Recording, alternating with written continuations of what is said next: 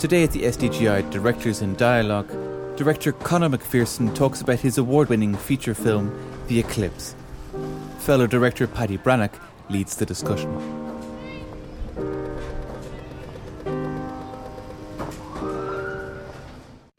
We think we know things, we have an illusion of control on our little life. We're here for a brief moment, but we don't know where energy or the universe or space or time came from or where they'll go. And living in that predicament seems to me to be sort of, that's our context. Yeah. And I always love to frame our stories within the unknown. And I suppose with this film too, it was a way of taking the audience maybe into Michael's inner emotional world with all the stuff he's dealing with. So it's very much in this film, I think, a mixture of real emotional grief and unresolved feelings, and using the supernatural to somehow explicate that in a very brutal way, so that we sort of are going on that emotional journey with him towards some kind of resolution. Yeah. So that's how it works sort of in this film, I think, hopefully. And I wondered, just as I was watching it there, I was thinking, if there was an Irish genre, maybe it should be ghosts as opposed to horror. That there's something particular in the ghost story where there's a melancholy or something as well that's able to be held, that it's... Yeah, our ghost stories in Ireland are always very sad about people who are sort of jilted or died in some sad way, and you can hear them sort of crying, and sort of like the Banshee, which there's an element of that in it, motif there. And the great thing about the Banshee too is that the Banshee is sort of so peculiar to Ireland in the sense that it's a ghostly thing, but at the same time it's a very deep pagan supernatural reality of somehow an old god probably or goddess has somehow been subsumed into a sort of a folk tale kind of thing. But I think it's still very deep in the Irish people's psyche, the Banshee, I think. I hope so. Yeah. And I love all that, so we have one in the film. Yeah. It's just when you were saying that there, one of the things I was thinking about is that, like, in and not to stay too long in the plays and stuff as well, but in the early plays there isn't the ghosts, but there's a kind of crazy energy in the characters, and sort of that sort of kind of anarchy in their inside them in some way. Yeah. And then when the ghosts have come into your work, it's almost that has corresponding, maybe there's a lot more sort of healing and gentleness and sort of positive. The ghosts, I think, have also been accompanied by a sort of more positive, gentler view of the world or something like that. Is that fair, or I don't know? I think so. I think that's right. I think as you get older and mature more, you want to do stories which are not just about chaos. I think as you mature, you want to have stories which somehow, to me anyway, reach a sense of peace, which I suppose is maybe what, as a more mature person, I'm looking for in my life. Whereas when I was younger, I was probably just looking for the action, and I didn't care how it ended. Yeah. But now I do. And I suppose the supernatural thing, it represents God now.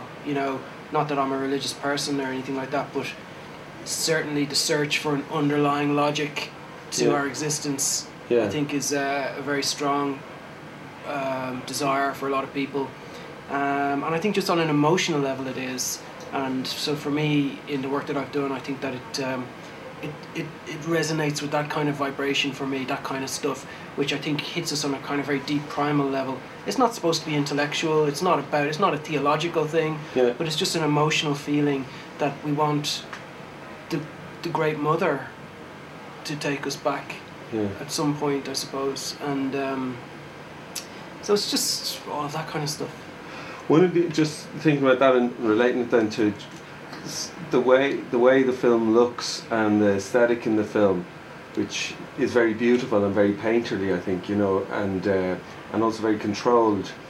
And I think particularly I was looking a lot of the interiors where you see the outside the window and the sort of sense of other big things that are outside, the big churches outside, or sort of it's almost like there's a painting within the frame of a painting.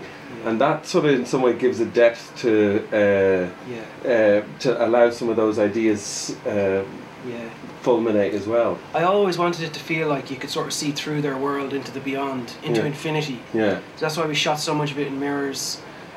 Usually there's a window into the beyond or a sky, or even a very strong religious iconography. That was all very deliberate and very heavy-handed, I'm sure.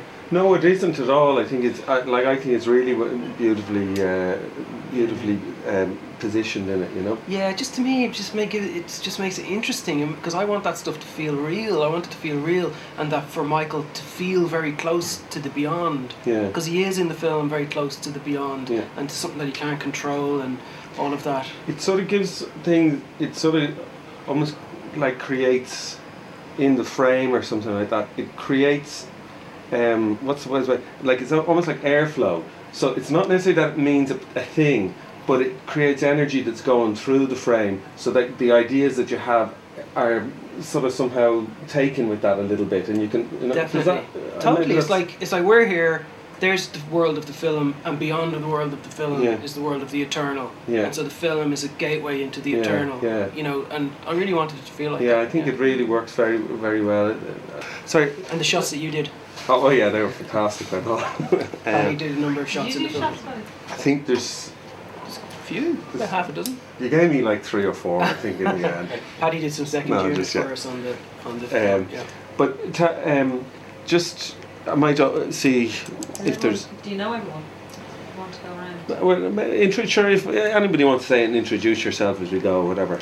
And any. Shall I keep going? Or you could I just ask, were the ghosts in the original story, the Billy Rose story? No, they weren't. Billy's original story was set against the backdrop of a literary festival in Wexford, and Michael Farr in the story is married, he has kids, and he goes on a kind of a mad breakdown over the few days of the festival. He begins to kind of stalk this writer, this woman, and she's really there to meet this other guy. She doesn't want to have anything to do with him, and they never do have anything to do with each other in his story. And Michael kind of goes nuts and wrecks her house. He sort of smashes the whole place up. And we were working on this, we thought this might make a good film, and we were working on it, and when my wife read an early draft, she said it would be so much better if his wife was not in the picture, because he's so unsympathetic. It's in a story, it's fine to go on someone's mad journey, but when you put them up there on the screen and go, it's like, why should we go around with this guy? It's so I thought, well, if he's a widower, it just opened up a whole other thing for me, and also he became much more sympathetic then. So, but we did an enormous amount of drafts. I mean, we must have done about 20 drafts, and so it changed a lot as it went along. But yeah. Billy Rose was on the screenplay team as well, so obviously he was okay with that. Introducing the ghosts. Billy was cool with it. Yeah, Billy was really cool with it. You know, he understood how it was where it was going and where it needed to go. And Billy's. You had a relationship with Billy. You'd worked with Billy before, and you're kind of there's a respect there. So there was. I've known Billy a long time.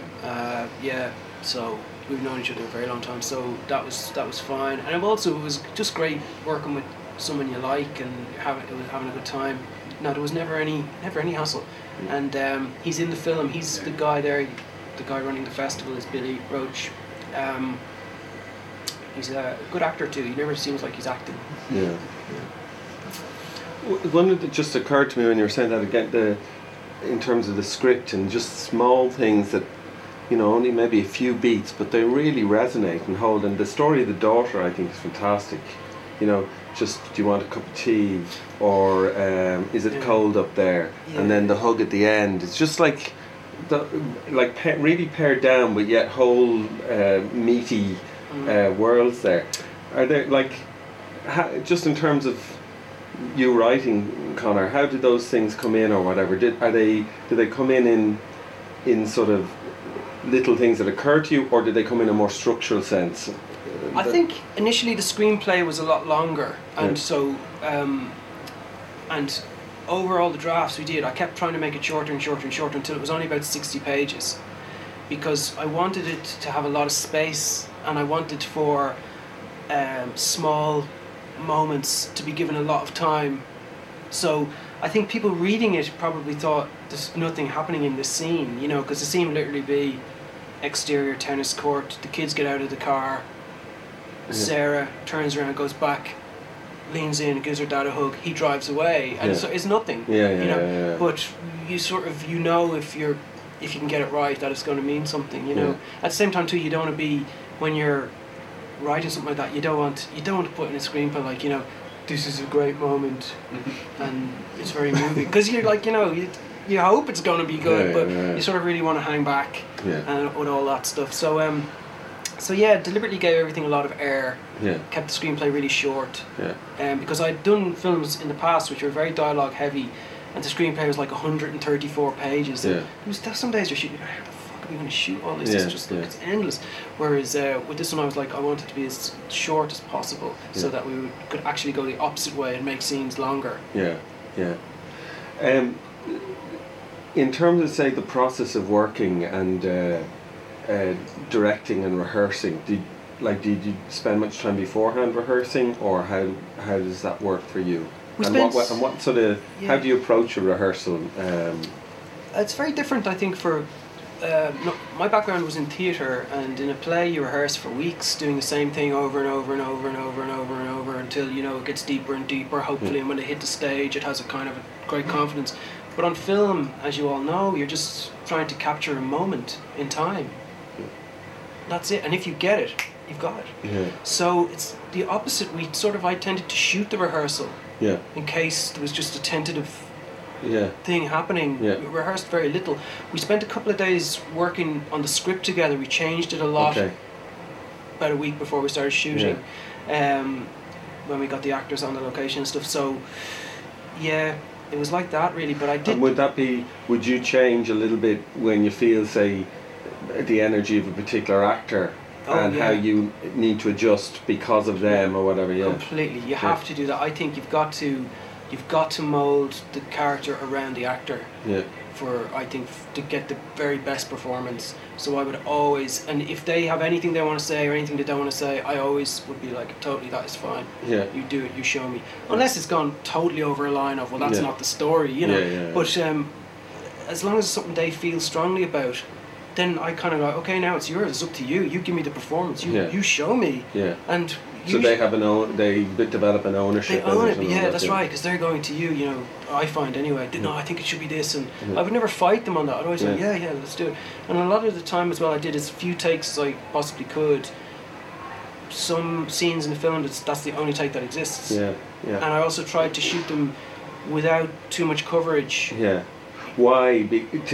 To create an energy of that this is the moment, so it needs to be now or whatever. Is with that idea, or? Yeah, definitely. Partly that of trying to capture something real, but also just to give myself the space to keep working on one thing and get it to the point of I had the camera move exactly right, I had everything exactly right, then bring in the actors at the last possible moment, and then it's theirs. So we're not going to bother them, we're not going to disturb them, and so it was like that. And I didn't want to just go for endless. You know, I wanted to try and capture the feeling of time passing as it feels real, I suppose. You know, just all those things. But you know yourselves, when you're working on a project, sometimes some things are really important to you about a project. And on this one, it was all about I'm doing as many shots, as many scenes as I can in one take with no cuts, no coverage, mad stuff. Because sometimes if for some reason a scene doesn't work, for a technical reason or whatever, you can't use it. You can't use any of it. You're stuck then. But no, we were, for some reason we sort of got away with it. With the fight scene, that was an amazing scene. How did you come up with that? The main thing about that was that the actors were just totally committed to it. There was two things we wanted to do. One was, they didn't want to have any stunt doubles, which was, I think they were correct. But the second thing was that I felt that fights that I've ever seen in real life tend to be just really messy, and kind of people fall and slip and kind of hurt themselves without anybody touching them, you know, and so it was about trying to capture that chaos in that funny way. But they were totally up for it. It took us a day to shoot that scene, that's all we had, but in the morning, even was playing Lena, she broke her toe at about 9:30 in the morning, and unfortunately had to just keep shooting all day. Okay. And in fairness to her, she did. But it was. There's great. It's funny. I love that scene as well because I mean, fights are. I think they're hard. You know, that physical stuff is hard to do. I find, but the comedy in it, the balance where it hits a little bit of comedy, but then it doesn't go. You don't let it go too far with that, and it's sort of comedy of ridiculous. Do you know what I mean? Of the like the ridiculousness of human nature at times and something like that. I find it, but yet it doesn't. It's buried as well. Well, that scene actually went on longer, and it ended up with Eben hitting Aidan's character over the head with a teapot, which then he sort of fell into a load of shelves which all collapsed on top of him. So, but it sort of then had gone over the line into slapstick by then. Yeah. So we sort of cut it sooner. Just holding that. Just still on the line of it's stupid, but it's not. Yeah. And it's not like when I say it's comedy, it's buried, and it's a sort of rich blend of comedy, but also your. Yeah. Well, I think Aidan Quinn in this film, he really brings something to it that probably I hadn't even foreseen. To be honest with you, he is so great. Yeah, and he was so.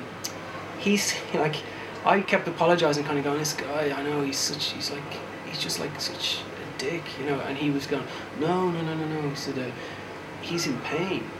Yeah. He says, I really get this guy. Yeah. So I was like, okay, that's cool. So he played it like totally, like he was so into it. He was so fraught when he was doing it, and it was he really put everything he had into it. You know, no, he was fantastic. Yeah, and the vanity is great as well. You know. Yeah. Sorry.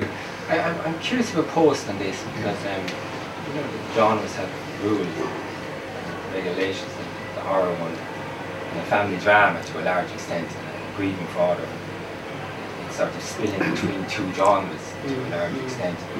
And how you were dealing with the consequences of a horror scene and then coming back to the drama. And it's quite a big journey for the viewer to take between those. And how are you dealing with that post, especially the editing? Well, it was all conceived that way, so it wasn't like we suddenly had this mess that we were like, how are we going to figure out this? I mean, this is what we were trying to do. So the post had the logic of any post of any film. It's like, how do we optimize these moments? Usually we found less is more with the horror stuff. Just keep it really brief. Get out of it before we get to, I don't know, get to understand it. You know, that it should be shocking and gone rather than, oh, we're in the presence of a ghost for too long. So, yeah, but as you know, in any filmmaking process, there comes a time in the edit where the film is telling you what it is. And it was the same with this one. It was telling us, like, a rhythm, you start to just feel the rhythm and stuff. You know. I wonder if the way it hits the genre as well, though. You know, it hits the sort of horror ghost genre in a connection with the 70s. I think as well. Yeah. And the 70s horrors and ghost stories are different in a way, and the way that visually, the way they connect into drama or visual, like say Don't Look Now or something like that. You know. Don't Look Now, The Exorcist, of course, and The Shining. You know, as films which... Was that a homage to The Shining, the shot of the wardrobe? The shot of the wardrobe. Yeah, it is. That's the shot when Jack Nicholson goes to the larder. Yeah. Exactly. Worm's eye view. Yeah. Or a rip-off. Homage. But that was definitely perfect. Straight out of that, straight out of The Shining. But it's that kind of thing of playing on the...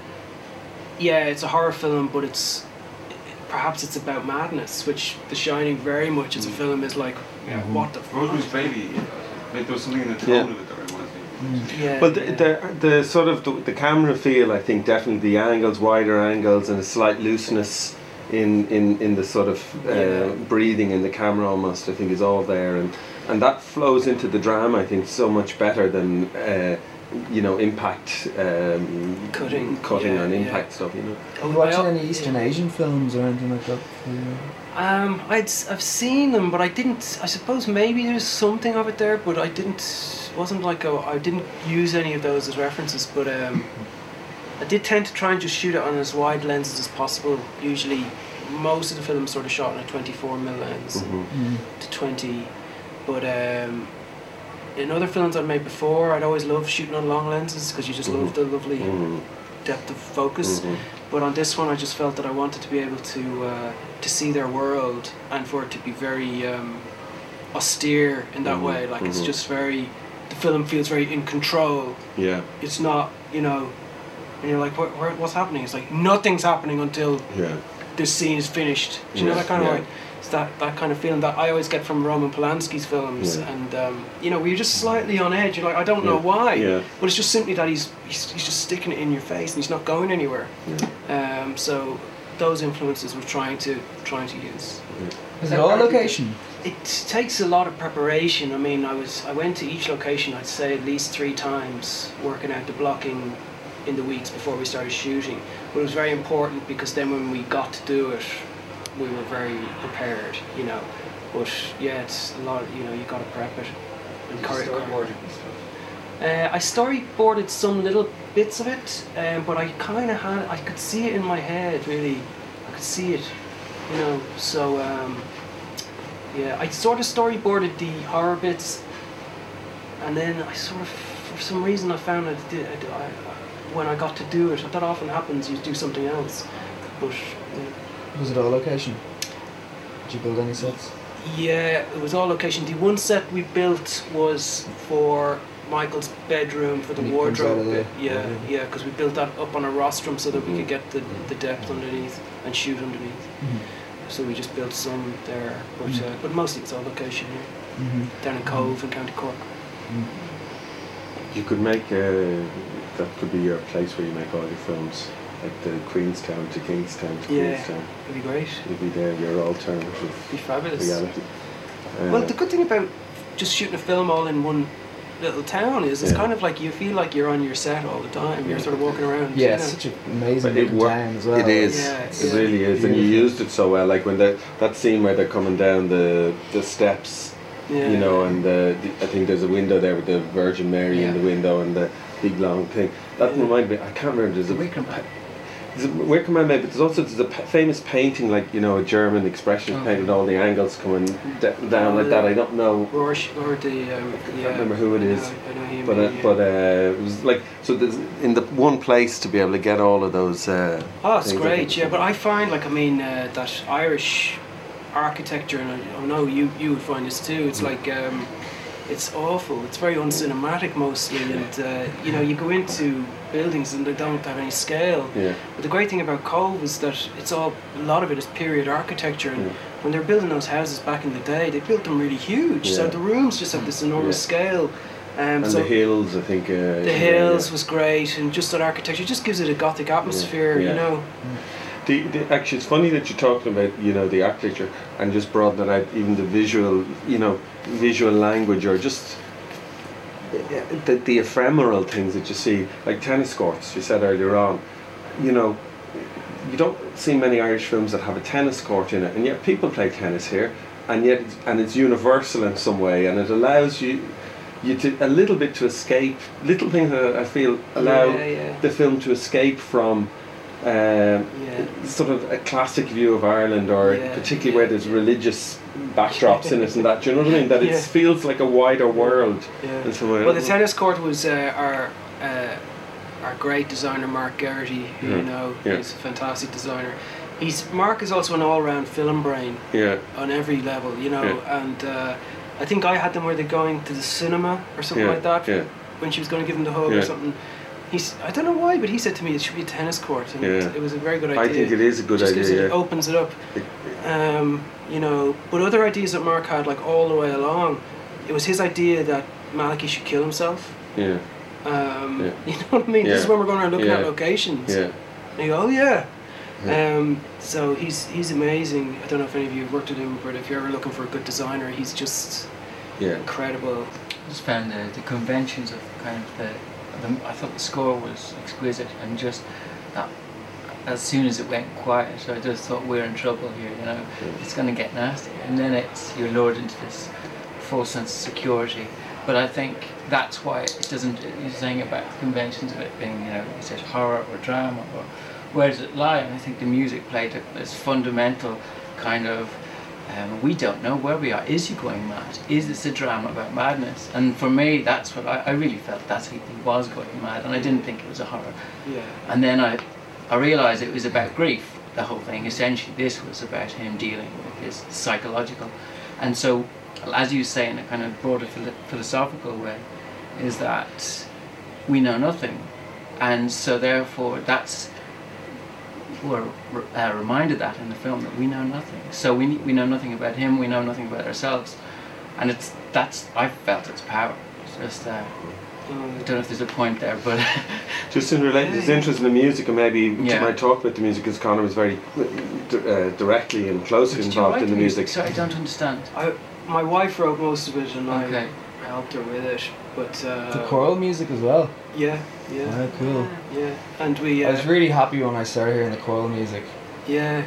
It's something that I saw, you know, in the Deer Hunter when he's hunting deer up in the mountains, and this choral score suddenly comes up, and the whole thing just goes. It's just something so cinematic about it. Like, I know. It's just not used enough. But we used a lovely choir who were like, this is a good tip too, is that like there's actually quite a few choirs around, and the choir we used were an amateur choir who were based up in Trinity College called the Mornington Singers, and their conductor really helped us to do the arrangements, and it was great. It's just on the point of the music and the genres and all that, the way that the choral stuff helps you make some right angle turns at some stage where you're going to bring in a horror element. Yeah, I think you use that more so at the end. Yeah, and I think it would have been hard to do that with a different type of music. I think it really lets you go very close to the shot that's going to bring you into horror. That's it, because we got them to sing and then to scream. And to go from, like, so that's a live take, that's them singing, and then they and I was able to conduct them to do it, watching the shot. And fun. Yeah, it was great, because then you, I don't know, it sucks you into a place before you know it's even happening. You're there and you're like, oh shit. I think it's a marvellous film, and it's definitely up to put it in my list of Irish films I really like. But what were the main difficulties you came across? The main difficulty with this film was, like every Irish film I suppose to an extent, was that nobody was interested in making it, you know, and we couldn't raise any interest really, and finally I think the Irish Film Board had sort of shown that, you know, if there's other funding, you know, that kind of way, which was great. They were behind it, but of course they can't give you enough to make a film. So when RTE then sort of started to get interested, it was like, oh, maybe we can do this, maybe we can make this. But then the trick was to try to keep your ambition for it then as a feature film. That was the way we had to think of it, and to keep it going that way. And then it was like Kieran on board when you, or did that come before or after the funding was in place? I think we sort of knew we could do it, and then I had approached. Do you think that made a difference when you? No, Kieran would be very respected and well known, but he's not going to suddenly get hard money involved. It's not like we've suddenly got, you know, Colin Farrell or whatever will really make a difference, you know. No, but we weren't looking for that though. I think the good thing about all of that is, though, and I think it's great for all of us here in this room to remember, is that making a film that nobody wants to give you any money for means you have total control to make the film that you want to make. Because even if the producers don't like something, what are they going to do? They're not going to give you the money to reshoot it or recut it. There's no. You say, okay, we need 2 more weeks in the editing suite, and they're like, okay, it's fine. You know what I mean? It's not that happened on this. It didn't, but because I think people know that they know that we have a film here, great, and we made it, and that's fantastic. Because I've been involved with films before, even not like huge budgets, but you know, say like 5 or 6 million. That's a lot of money in the sense of us making films in Ireland, and that's a lot of people to listen to. You know, if you can keep it down, you'll be. Yeah, I mean, like I'm obviously trying to do features, but working probably is like a lot of people here. When you're working in short form, it's the same thing. It's like if you're doing a music video for somebody and they have a few grand, they know that like what they're gonna get is what they're gonna get. So you do have they trust you to do what they. I guess it's better for them to say do whatever you want. Like I guess because they'll probably there's a chance that they get a better product back that way or whatever. Well, that's it. But that's interesting to hear. It's the same and. Oh, completely. For like what was it, 2 million? It was €2 million. Yeah. I mean, 2 million is now 1 million. Probably we're in a deflationary zone. When we started shooting this though, we were sort of, it was end of 2008, and although things hadn't gone totally horrible, we were finding that there was locations that even a few weeks before we had gone to and they were telling us to get lost, that about a month or two later they were far more amenable, and we were able to get deals like we were all able to live down there, and we were all put up in these houses on a lovely hotel complex, which I'd say a year before we couldn't have gotten here, or it would have been too busy. We couldn't have afforded it. So we just were, but it's how long was the shoot? It was 25 days. Oh, wow, cool. What time of year? September, October. It's got amazing weather. They just look so beautiful, all the scenes. But a lot of that is luck too, like the thing is, you can plan for it and you say you hope now when we do that scene it's going to have a nice sky, but you planned that line, didn't you? Like, totally. It's nice weather for the next 20 minutes. You should have that line in like every Irish movie at the very start. Just to apologise for that. Exactly, yeah. No, it's always, and it was kind of like that, when we were shooting. Where did the rest of the money come from then? RT or board? RT, the Irish Film Board, and something. BCI. The Broadcasting Commission and tax. And Section 481. It's all Ireland. Yeah. All Ireland. Yeah. Which would be great, like if there was a way of continuing to make that happen, if say RT were interested in doing 5 or 6 films a year, and the BCI with that, you could actually begin to develop quite a nice rhythm of films coming out, and that after a while of doing that, there's a critical mass that comes, and reputations can be developed and built, and an audience can be developed as well with that. Well, the thing is though, like, I mean, the stunning thing that happens to you then is you've made it, and that's like you've climbed that mountain, and then a point comes, as you know, where it dawns on you, is anybody going to see this? And we then started going, we got to try and show it in festivals just so distributors can see it. The first festival we sent it to was, I think, Sundance, no thanks. Berlin, no thanks. And then you're like, oh man. So then we showed it to Tribeca. They said yes. And the good thing was that showing it there was, and why it's such a good festival is, it's in America. It's becoming more known now. It's not as packed full of films like say Berlin or Cannes, which is just crazy. And it doesn't seem to be as centred on American films as well. I might be wrong on that, but it's where Sundance is quite the American industry oriented. It has a good mix, and the thing is too that if you have a good film at a kind of smaller festival, you sort of stand out because that's the film everybody's trying to see. And like in Tribeca, we had like 4 screenings. First one was pretty full, and then after that they were all full, and you couldn't get tickets. And that's great then, because when your producer's trying to do the deal to find distributors, it's creating heat. So we got to the point where we were talking to 4 or 5 distributors. So we'd gone from a position of, is anybody going to see this film, to being in a very good situation.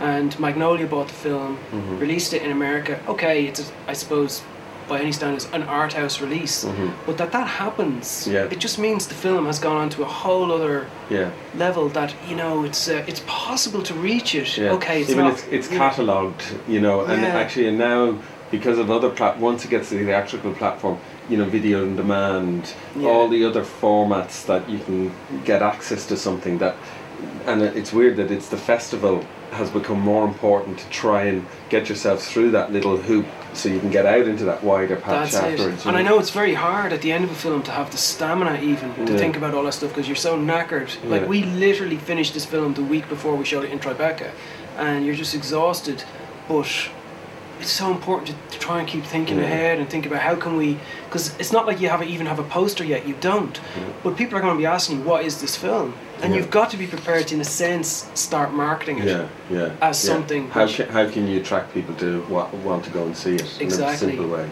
So all that stuff then kicks into play. But where do you see your revenue coming from? Like, which platform would you reckon? Would it be DVD or would it be VOD yet? Or?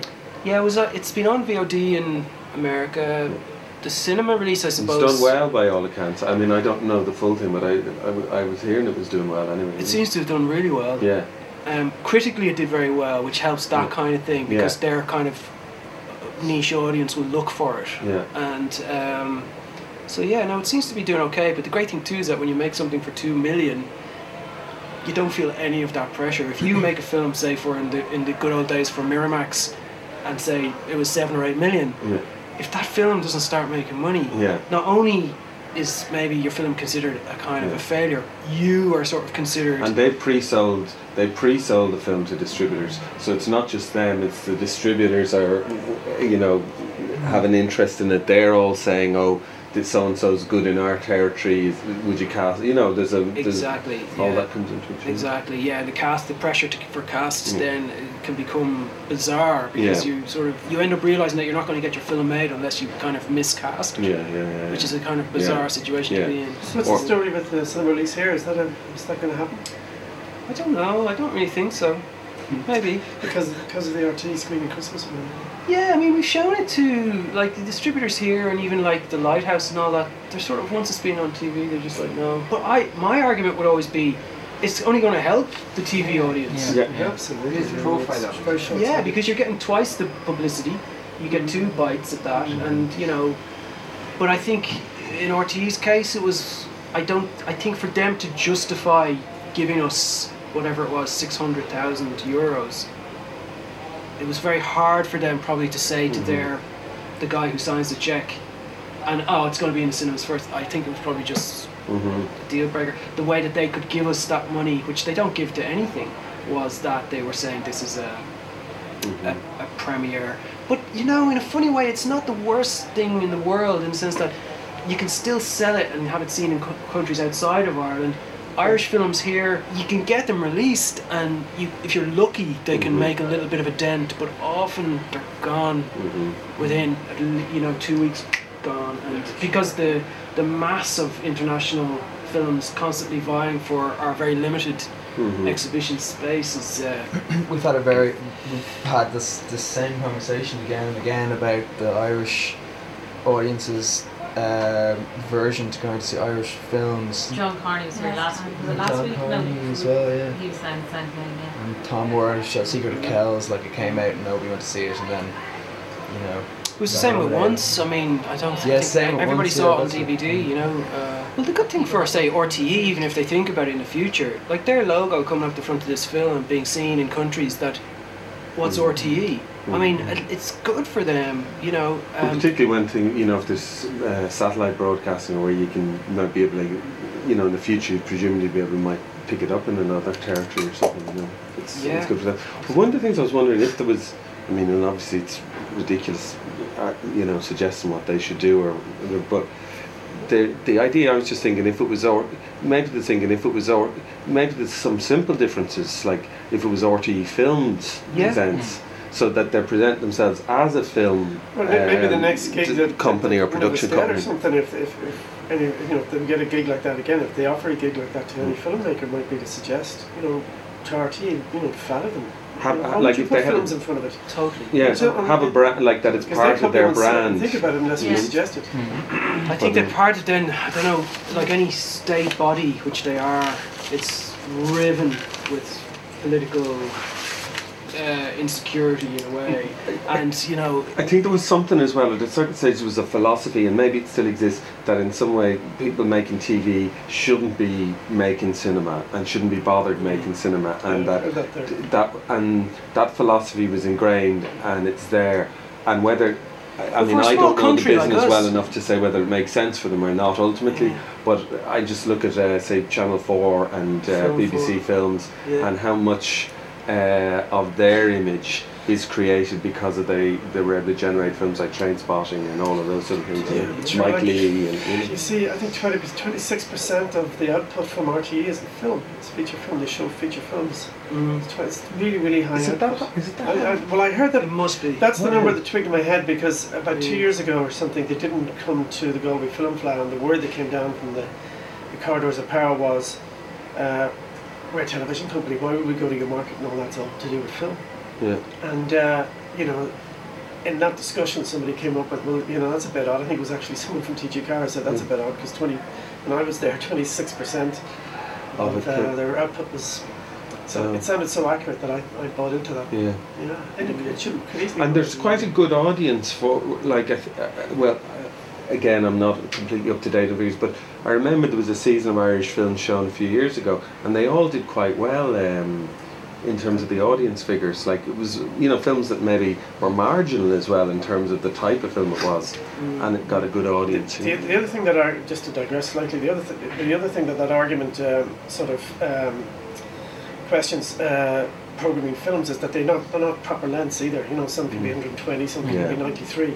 And that TV, you're meant to, you know, you argue about 5 minutes or 6 minutes, where we got an 8 minute short. Oh, we can't put that in. It was 5 minutes, we might put it in because we got slots and we got times.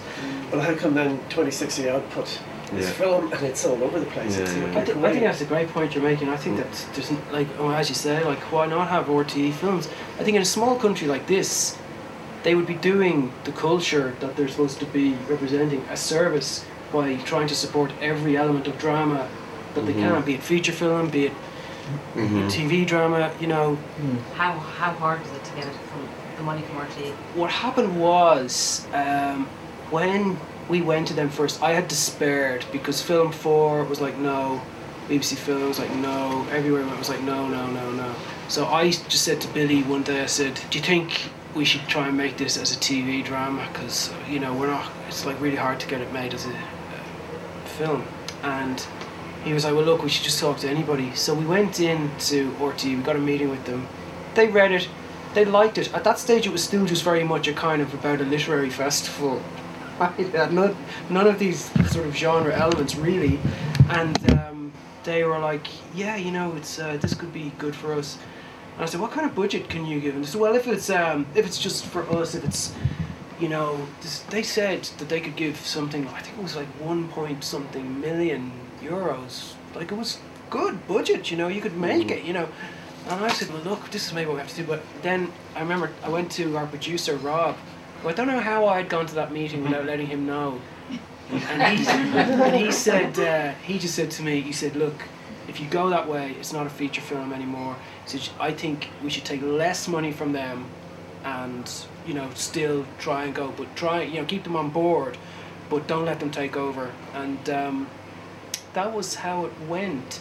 So I suppose the funny thing was they never let go of it, because even like a year later, when we sort of then got our ducks in a row with the film board and with the BCI and the tax break and all that, we turned around and said, okay, listen, we're going to do this now, but it's kind of a horror film now. Do you know what I mean? Which should have been for them like, what? But they never wavered. It was kind of a funny thing. There was just something about it that they just never let go of, and I can't explain that. I know it should have been a total nightmare, but RTE were in fact probably the easiest part of the process. And it's once we had them, you see, the film board, where they see the film board, once you have any kind of money from anywhere else, whether they think the film is crap or not, they have a remit to try and help that film get made. So we knew as long as we were okay. But having said that, because it took so long, this film, we started working on this in 2004, right? By the time we shot it in 2008, we were onto our third head of the film board at that time, okay? So Simon Perry had just come in, sort of, we were talking to him, Simon Perry was really into it. So the timing was good like that. But yeah, the hard part was all like 2004 to 2007. Like that was where it was like, it's like that old story. Like nobody, they look at it and they go, who's going to be in it? Is Brendan Gleeson going to be in it? He might be. No, I'll come back when he is. You know, it's you know, we're a small country, a small economy, and there's not like a lot of money sloshing around for films here. And if you look at Canal Plus in France, HBO, America, BBC, obviously Film 4. I mean, we have to think that way. Yeah. We should, and perhaps maybe like a body like the Guild can be, you know, instrumental in having some kind of little think tank with the powers that be there, you know, and they could be amenable to it. Because you know what, like, whenever you do something in other countries, one of the things that people always talk about with Irish, as you know, as our brand or our culture is our storytelling. That's what they think is something we seem to be very good at, and you always hear it again and again. And they do, especially in America as well, like they do really, they don't, like where we have an aversion to Irish films, they have a kind of attraction to it. And right. I remember when Billy and I were sort of working on this, I remember Billy said to me, just on this point, he said, we need to be making films that are Irish in the way that French films are French. That it's a good thing.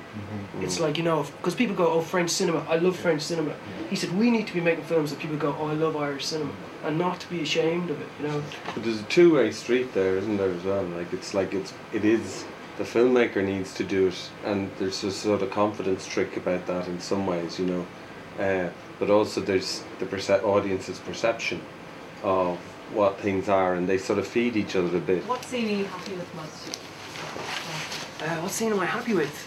I love things where it just doesn't go where you think it's going to go, and I don't mean in any kind of flashy way. I love it at the end of the scene where, after the wardrobe, and his daughter says, "You want a cup of tea?" and then he leaves, and we just see her go and open the shutters. I sort of just like those moments where we just constantly are. You don't know what's going to happen, so we're not even going to leave this kitchen. You know what I mean? It's just, I don't know why, but you know, on the day when you're doing that, you're like, why am I doing this? But you know, it's those things just I like a lot. I like, and I love the scene where he falls into the hole. Yeah. Just simply because as well, like we got that. I mean, if we tried to shoot that even 90 seconds later, the light wouldn't have been there, you know. And so so it's always a lovely memory of we got that. It's been pissing rain all day. It's kind of like this now for the last 10 minutes.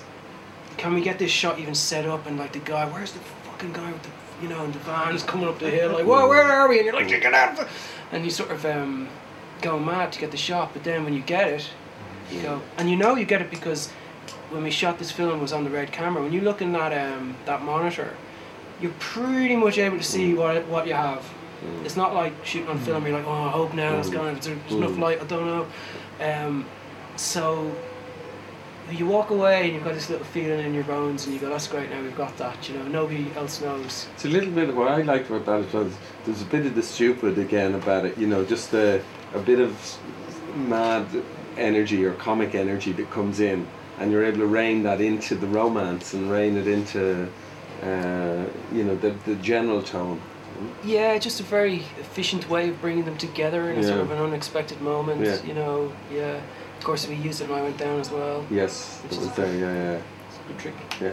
I think his body language as he came out of the hole was, I think he must have hurt himself because he walked like a hurt person. I thought that was amazingly plausible rather than where you're supposed to on film. He's a bit emotionally hurt that she's laughing at him as well, which is nice, isn't it? You know, he's a bit. Yeah, but because we were losing the light, we shot that without rehearsing. Really, and it's all in one shot. So it was like that's amazing. Was there anything in that hole, like a mattress? Or something? Yeah, there was a mattress. We dug the hole. Right.